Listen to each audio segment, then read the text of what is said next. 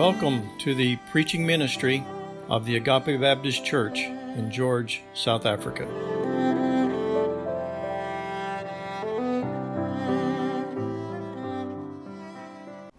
Good morning, church. Good morning. So good to see each and every one of you. If you would, please turn in your Bibles to 1 Timothy chapter 4.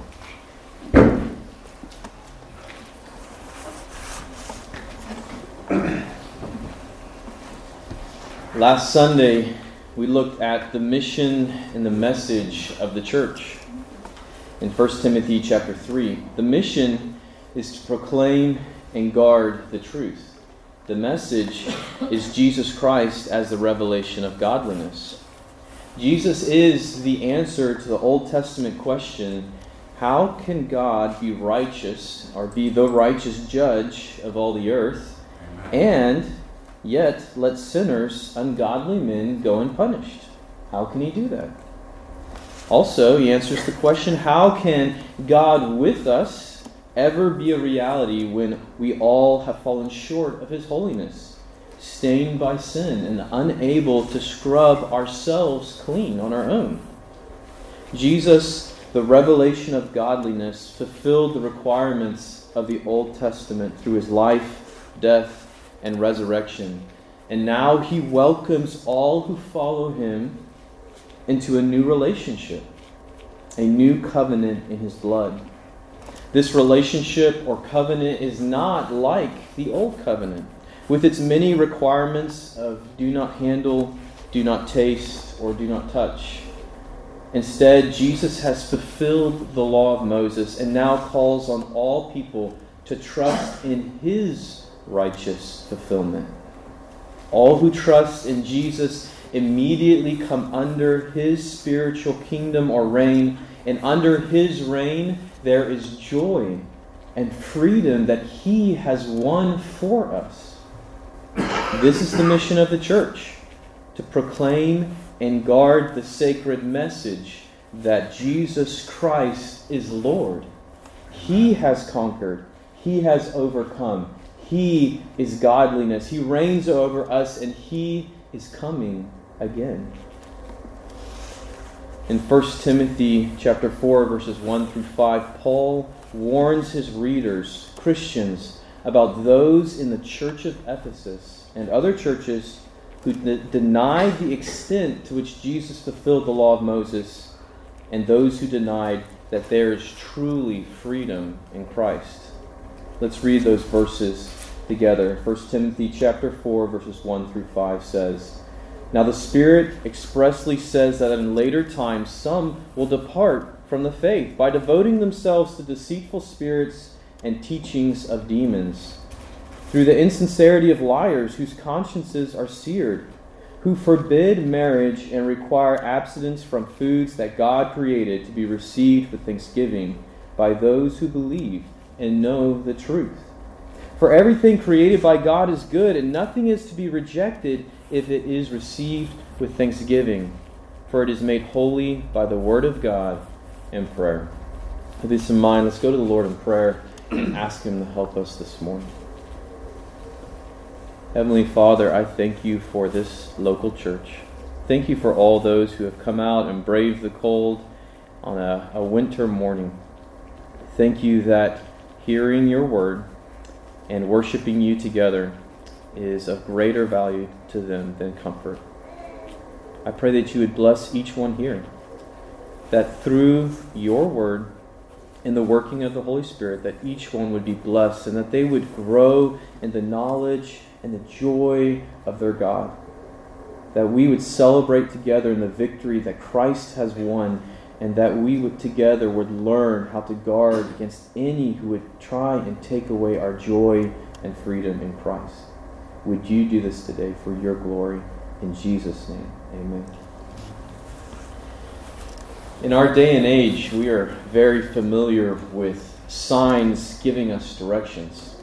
Whether it's a sign directing us to exit here for the N2 or a robot turning green. I almost said traffic light. It's a robot, right? Or most notorious of all is the big red stop sign that really means yield. These signs help us and guide us as we navigate this life because we understand what they are saying and why it is best to take their advice. But the sign up on the screen may not be familiar to you. It reads, "Danger, impact area, do not enter." It's pretty clear that someone doesn't think you should go any further in this direction, but you may not understand why. It just gives the reason: danger, impact area. Your first thought might be that a meteorite has landed or has come out of space and has landed in these woods, and the government is just trying to cover themselves so that nobody falls into this big hole and then sues the government because they didn't protect them. So, if that's the case, we might as well carefully, paying attention to what we're doing, walk into the woods and see what we can find. After all, who knows if we'll ever get another chance to see something that fell out of outer space. But this sign isn't warning about a rock that has fallen from space. The first time I was confronted with this sign was during military training, and I was walking in woods just like this. And although I had never seen it before, I knew exactly what it meant, and it sent a chill down my spine. This sign surrounds the perimeter of a large portion of military training area called the impact area. This is the designated area where explosive training rounds are supposed to land. So every time an artillery round lands, it's supposed to, at least, land in here. Every time a tank fires, that projectile goes crashing through these trees. Every time an attack helicopter fires a missile, it's supposed to explode in here.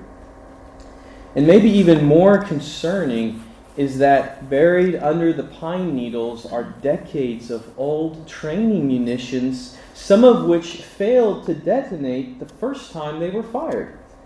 And now they're just waiting for the right amount of pressure to set them off. With this new information in mind, the temptation to stroll, casually through the impact area isn't nearly as inviting as it was before. Correct knowledge of the danger stopped me in my tracks and protected me from departing the path. In 1 Timothy 4, Paul puts up a warning sign created by the Holy Spirit himself. Verse 1 says, "Now the Spirit expressly says that in later times some will depart from the faith." What follows is not a quote from any specific portion of Scripture. Instead, this is a summary of previous warnings and a statement of what the Spirit of God had revealed to Paul. Several years before this, before the writing of 1 Timothy, the Spirit of God revealed to Paul that false teachers would arise from within the church in Ephesus. In Acts 20, Paul meets with the elders, the pastors of the church in Ephesus, and warns them about what would happen. He says in Acts 20, verse 28, "Pay careful attention to yourselves and to all the flock, in which the Holy Spirit has made you overseers, to care for the church of God, which he obtained with his own blood. I know that after my departure, fierce wolves will come in among you, not sparing the flock. And from among your own selves will arise men speaking twisted things to draw away the disciples after them." Unfortunately, this was not an isolated incident just in Ephesus. Throughout church history, the truth has been under attack from those outside the church and even from prominent figures within the church. Paul's shocking words in Acts 20 make it clear that even some of the Ephesian elders would ignore this warning sign and wander off into false teaching, dragging others along with them. There is even the implication that these teachers knew that what they were teaching was different from what was revealed by God through the prophets and apostles. Amen. They were speaking twisted things to draw away the disciples after them.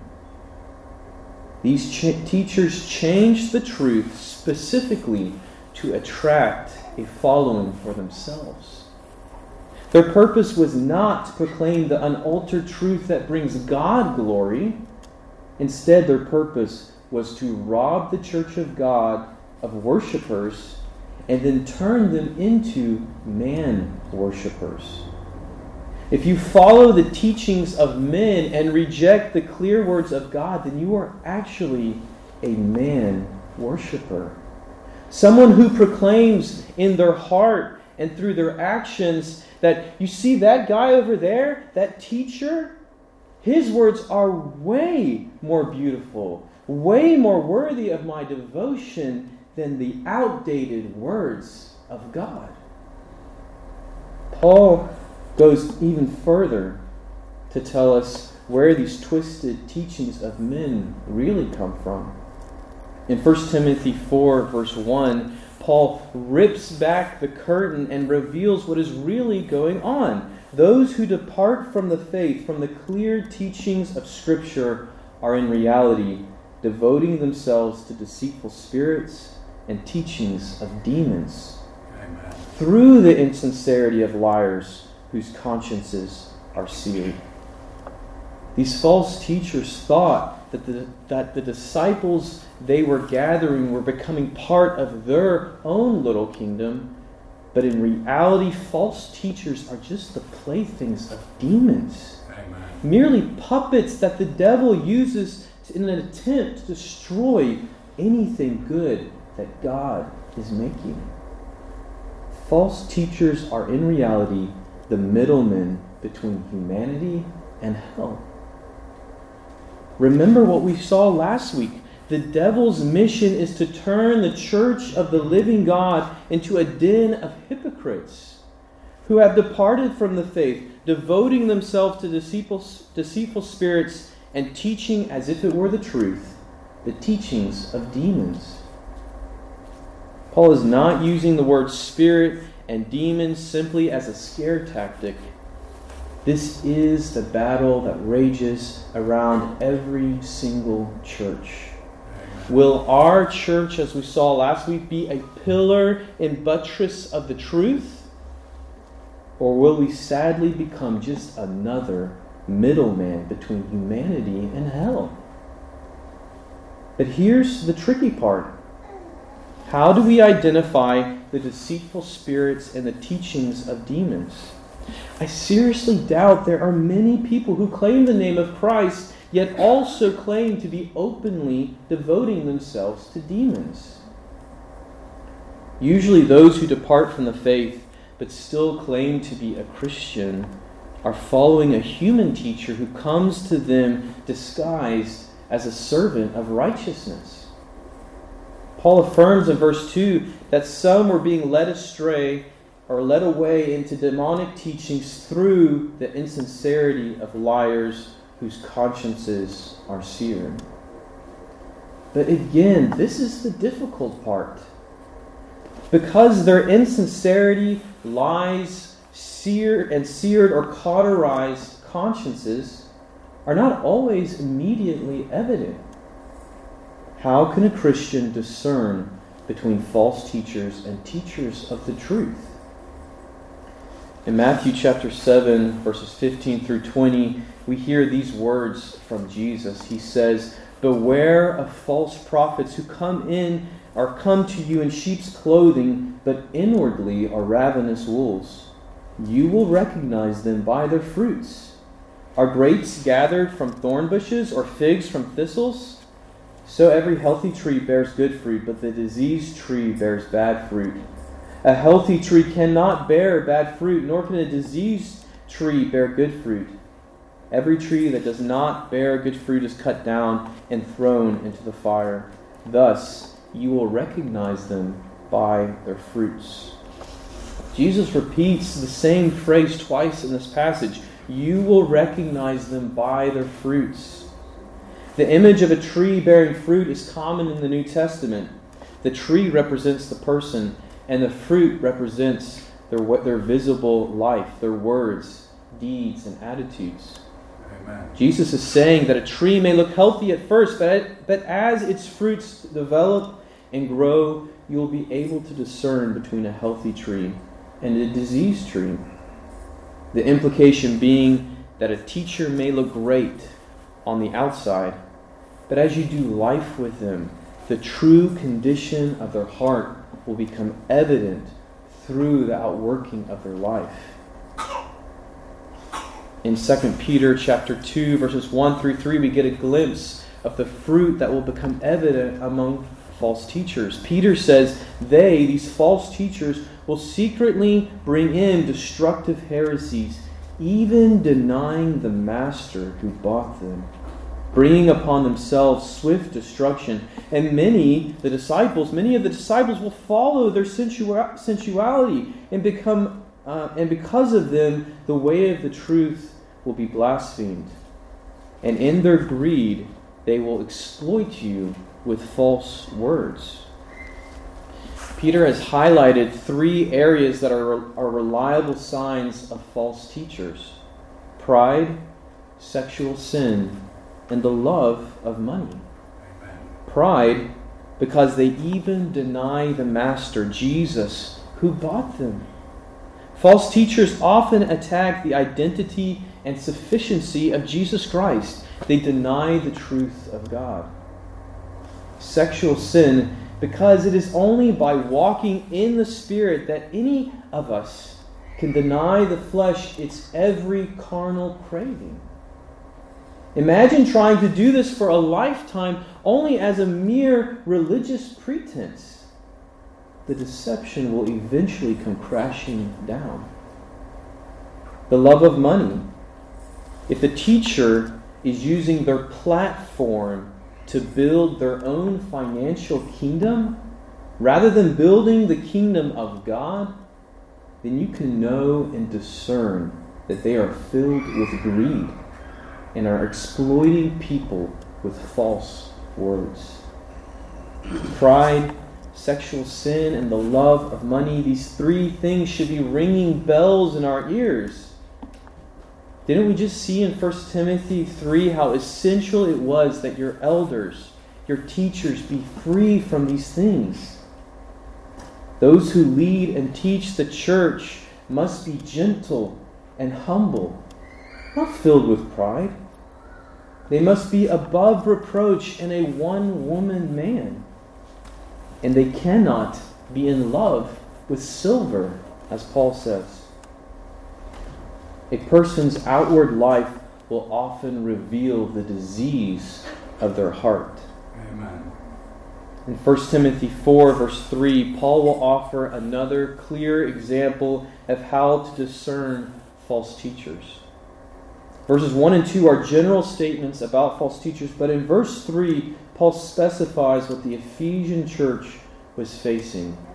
He says, these false teachers forbid marriage and require abstinence from foods. There are 2 things we should notice about the message of these false teachers. First, as we saw in chapter 1, there was a strong desire among some to return to the law of Moses.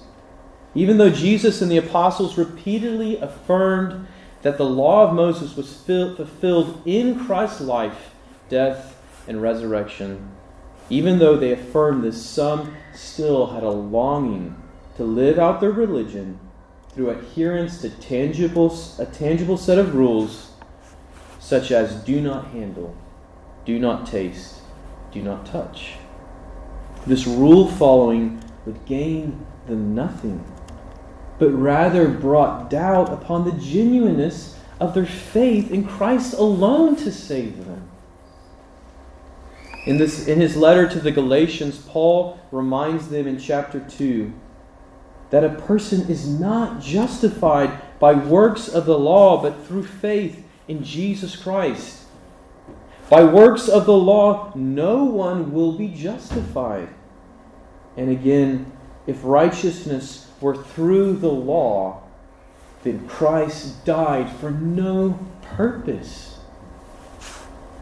And then in Galatians 5, Paul shows the gravity of trying to go back to the law and add Christ to it, or add the law to Christ. He says, for freedom, Christ has set you free. Stand firm, therefore, and do not submit again to a yoke of slavery. Look, I, Paul, say to you that if you accept circumcision, Christ will be of no advantage to you. I testify again to every man who accepts circumcision that he is obligated to keep the whole law. You are severed from Christ. You who would be justified by the law, you have fallen away from grace. For through the Spirit, by faith, we ourselves eagerly wait for the hope of righteousness. For in Christ Jesus, neither circumcision nor uncircumcision counts for anything, but only faith working through love.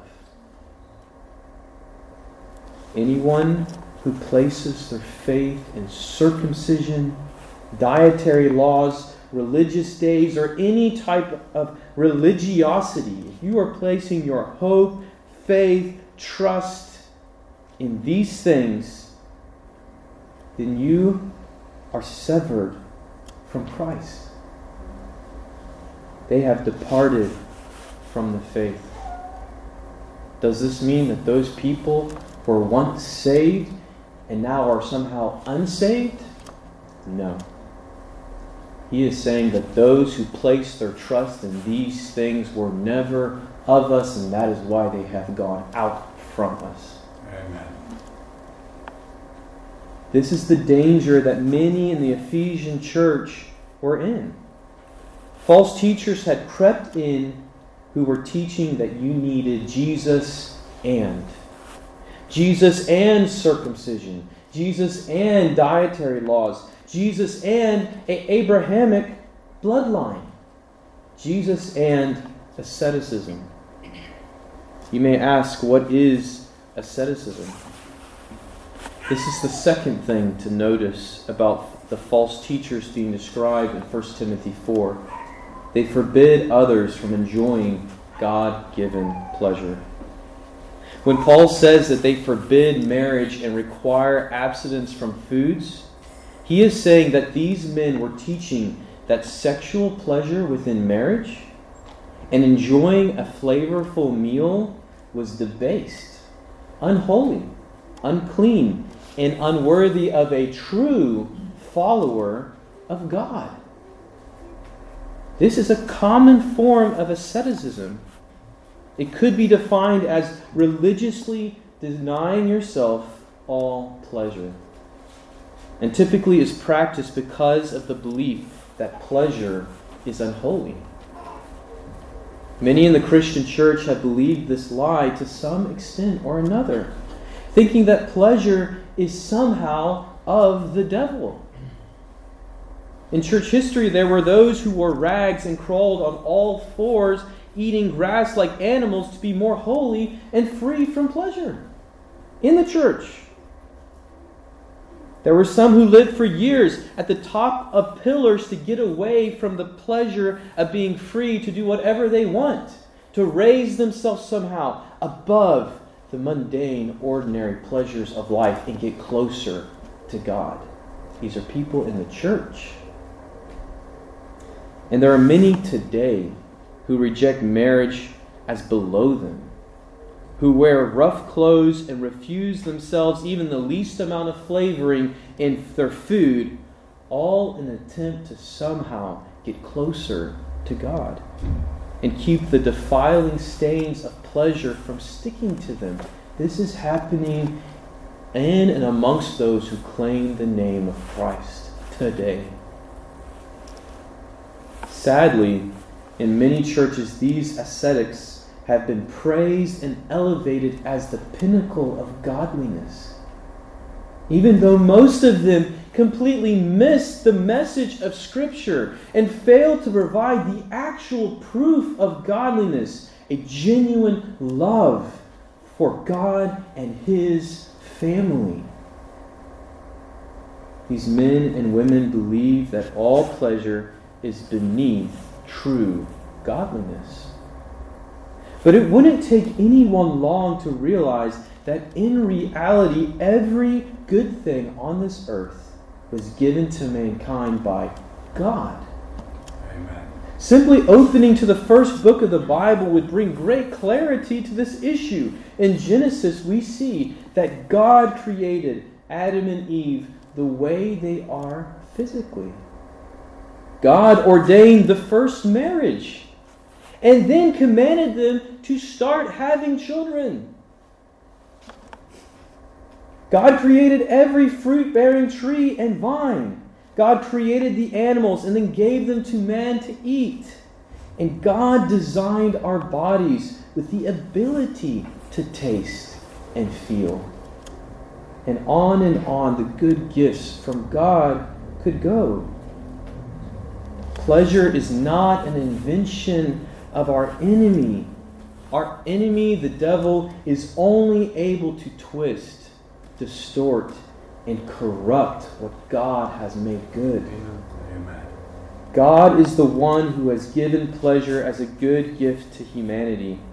Pleasure that can be experienced and enjoyed at the right time and in the right way. Looking back at the text, Paul will continue this thought. In verse 3, he says that these false teachers forbid marriage and require abstinence from foods that God created to be received with thanksgiving by those who believe and know the truth. It is possible that the remainder of this sentence and the verses that follow only have food in mind, but even if that is the case, Paul is only using food as one example of a good gift from God that is to be received with thanksgiving. Amen. The application of Paul's teaching applies to marriage, food, and every other good thing God created. Paul says that God created this earth with all its abundance for mankind. And specifically, this earth with all its beauty and pleasure was created by God for those who believe and know the truth. Why? Why is pleasure specifically for those who know and love God? Because only when you understand and follow God's way, enjoying God's good gifts with thanksgiving, is God glorified in us as He intended. Amen. Think with me briefly about a father with his child, which is a common biblical depiction of God and those who love Him. When my family and I moved into our home here in George, most of my backyard was covered with these little tiny sharp rocks that people use for ground cover. My children would go out into the yard and attempt to run around barefoot on these rocks. And I kept seeing them tiptoeing around, trying not to puncture their feet on these rocks. As I stood there, watching my children, desiring for them to be filled with joy and happiness as they live under my roof, an overwhelming desire started filling up inside of me. I desired to give them grass.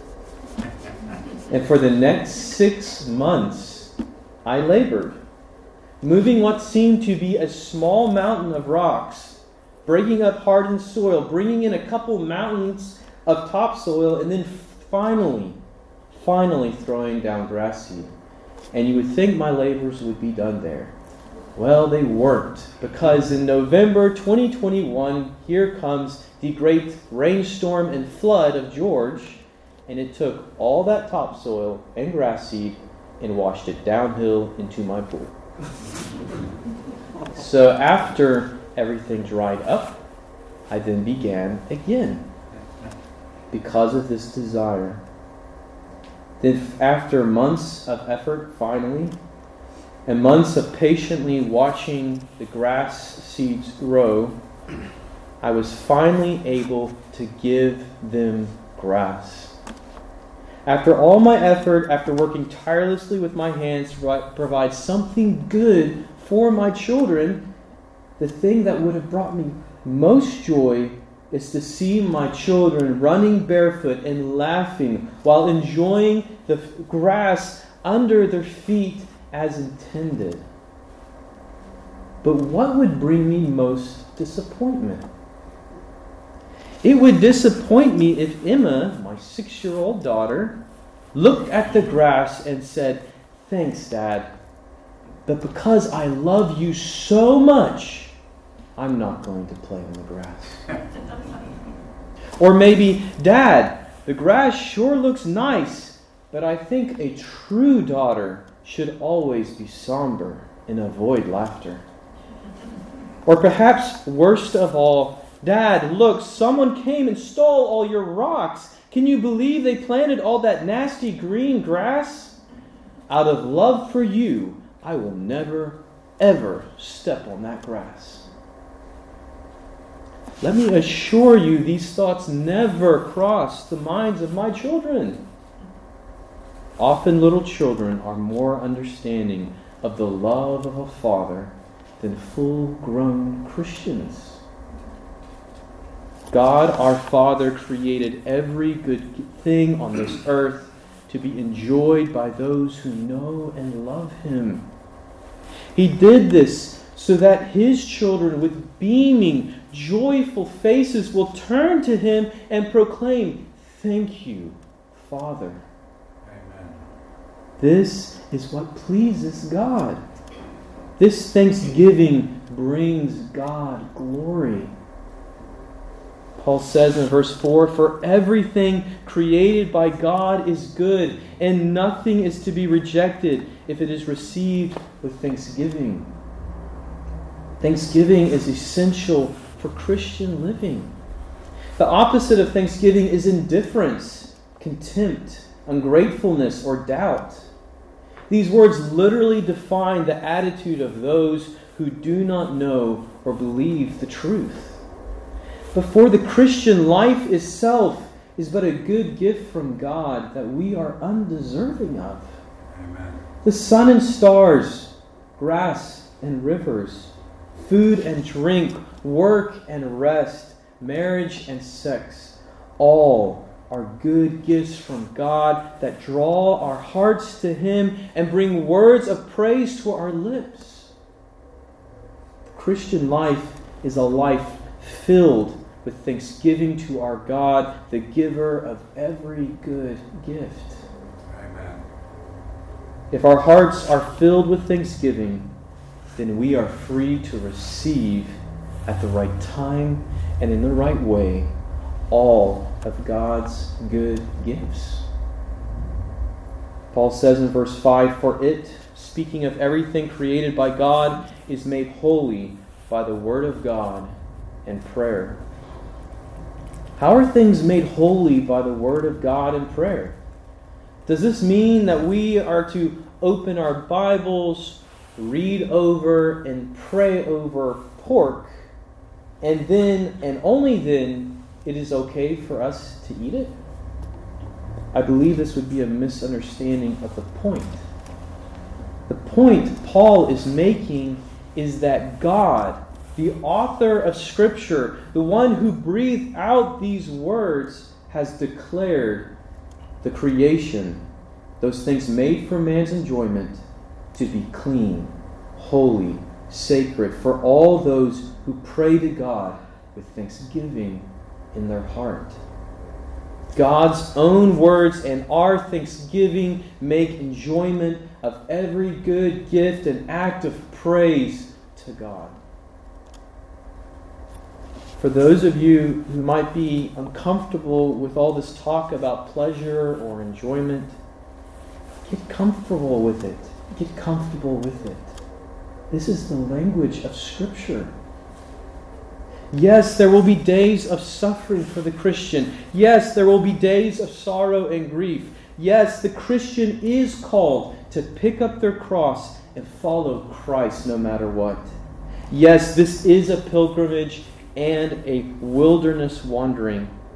But that does not mean that God is somehow more pleased with us when we go looking to create sorrow, suffering, and pain in our lives because we are rejecting His good gifts as unholy. If you are fasting from food to sharpen your prayer life and to get your eyes turned toward heaven, then by all means fast for a set time to the glory of God. And then when you're done with your fasting for the glory of God, sit down and feast at the bountiful table God has given us, filled with a heart of thankfulness. Surely of all people on this green earth, Christians should be able to demonstrate how to live in harmony with the way God created this world. Amen. In closing, 1 Corinthians 10:31 says this: "So whether you eat or drink or whatever you do, do all to the glory of God." This is the freedom that Christ has purchased for us. Freedom to live under His reign, according to His way. We do not have to come up with new rules, and we do not have to follow some other person or religion's rules. We are free to follow Christ and His way. Do not give up your freedom and joy in Christ. Do not go back to the elemental things of do not handle, do not taste, do not touch. These things will not accomplish righteousness for you, but instead will only draw you away from Christ if you place your hope in them. Let's pray together. Father, thank you for your word, and thank you for Christ who has won the victory to the glory of the Father and for the good of your people. Father, would you protect us in this church that we might know and believe the truth, and that we would live in the joy and freedom that Christ has purchased with His blood. In Jesus' name, amen.